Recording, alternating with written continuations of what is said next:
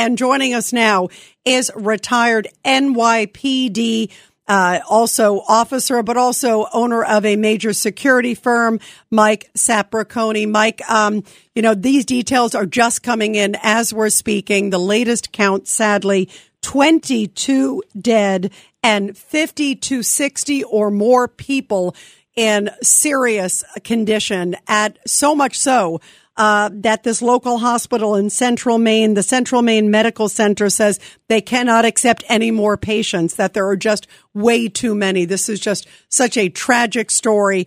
Obviously, we're trying to find out. There could be one or two attackers, gunmen who opened fire. How do you piece this together, Mike? Well, Rita, you have to start looking at intelligence and gather information. I'm showing also possibly two people at multiple locations. I believe a bowling alley and a bar restaurant. And also I heard some report of possibly at a Walmart.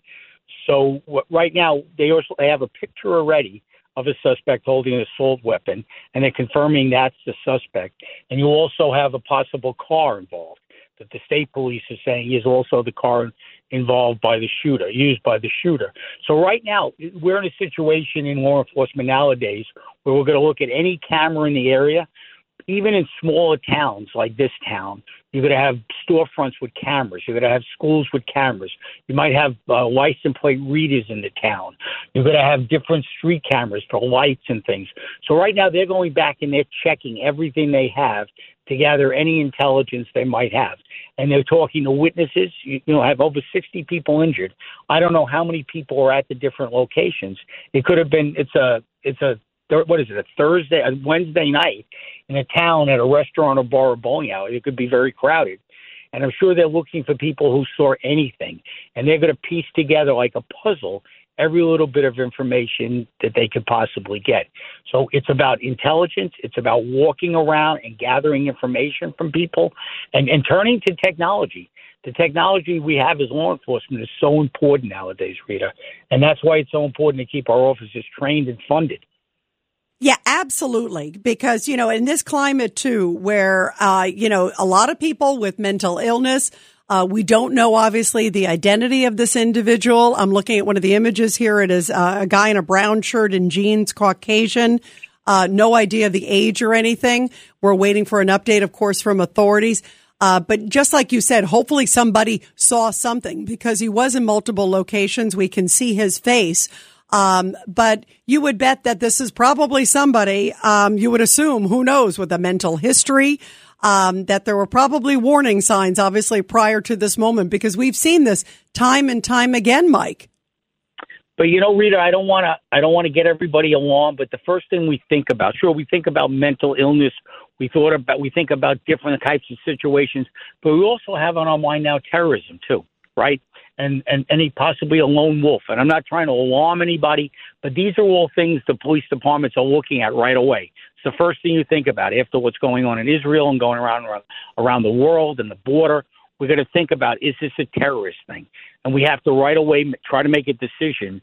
Is this a mental ill person? Is this a domestic that went bad and someone may have worked at the locations? Is this revenge for something else that may have happened at a bar or a bowling alley or at a store?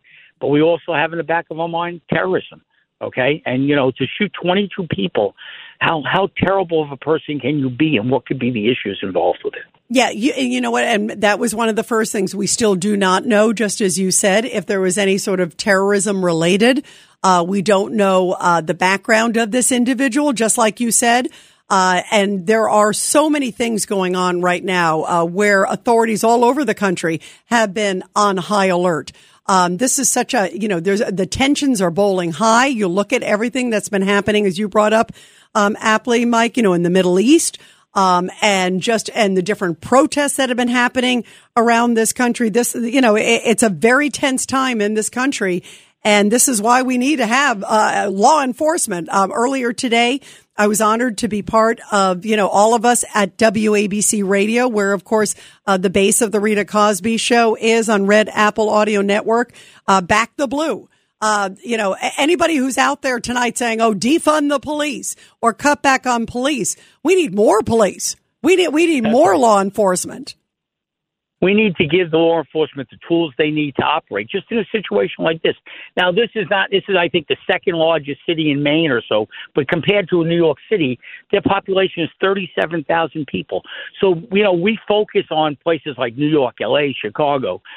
Places like this are just as important. We need to make sure we have the proper resources to be able to fund the police everywhere in this country, because you don't know where something's going to happen anymore. We live in a different world than we live in since 9/11, since we lived in before 9/11. So hopefully facial recognition is a big deal here, too. That technology will be a big thing. This picture will be thrown out.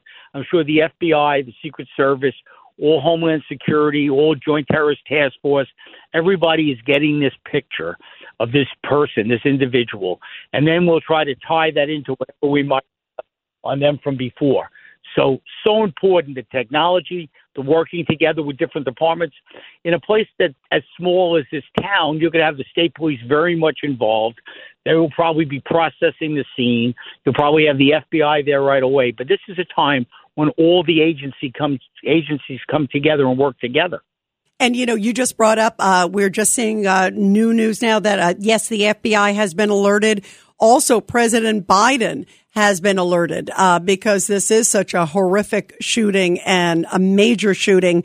Just to give some context, as we're again hearing, at least 22 people killed, according to multiple reports, and again, 50 to 60 injured.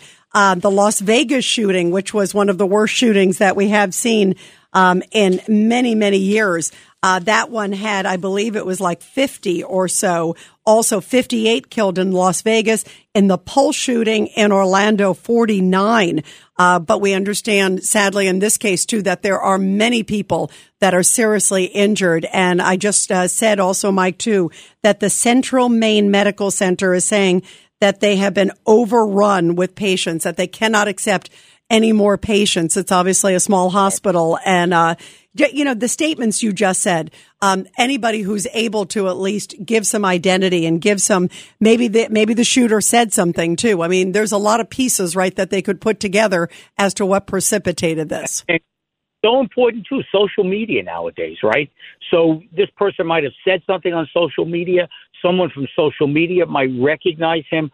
We need all media to be involved, not just social media, a local news station to get this picture out right away, to get this on the radio like you're doing. You never know what little piece of, and people sometimes think, I'm not going to say anything because my information doesn't matter. But to law enforcement, every little bit matters, because you might fill in a little piece of the puzzle that might add up to something else that we knew about, right? So that's so important. But social media nowadays is such a big thing. This thing's got to be all over social media, and you're going to have people saying, "Oh, wow, that's the guy in my class." Well, that's the guy who works in a local deli.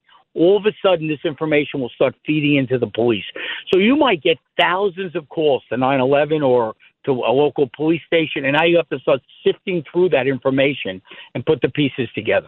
And also video, too. They're also putting out a white car Subaru Outback vehicle, too. So putting those two things together also often could be, that could be the windfall if it's an individual who has a vehicle like that.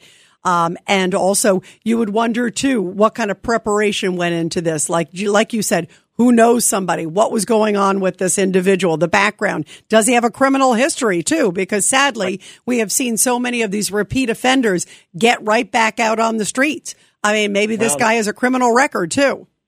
Right. And that just brings this is all a domino effect. You're talking about, how do people enter the country? Then we're talking about bail reform. Then we're talking about, criminals getting out quicker than they should. People who are recidivists, who have been arrested so many times for the same thing. Where did he get the weapon? Was it a legal purchase? Did he steal the weapon? How did it get into his hands? So where did he get the ammo from? So there's so many things. Did he have a backpack? I don't know how many bullets his weapon fires, but he had to fire probably hundreds of rounds. You're going to find out at some point. Did he reload? Did he drop something with some kind of bullet someplace else? Were there rounds found someplace else? So this is going to be massive police work, putting all the little pieces together. But you know what? We work well together in law enforcement. What would you do also? And how are these all the different agencies? You talked about the FBI. We know that the White House has also been alerted because this is obviously a horrific situation. How do you piece all these different law enforcements together? And do you think with putting out a picture, too, that we should hopefully be able to locate somebody? It looks like at least they know who's behind it. Right. Well, what will happen right away, there'll be a main point of contact. That could be the FBI, could be the state police. Jurisdiction at this point, we're not worried about jurisdiction. We're going to worry about who's the best person to be that main focal point. And all the information will flow to that one person or that one agency so they can put all this stuff together. We don't want 16 different agencies or 16 different police departments knowing different information. We wanted to go to one point of contact. They'll set up a command center. They'll work through that point of contact, and all information will flow there. So hopefully they were able to get a description of that car right away. I'm sure they had helicopters in the air. I'm sure they were starting. They closed the town down. They asked everybody to stay in their houses, secure themselves, and call 911 if anything's suspicious. So I'm sure they were able to lock down local highways. I'm sure they're locking down local streets.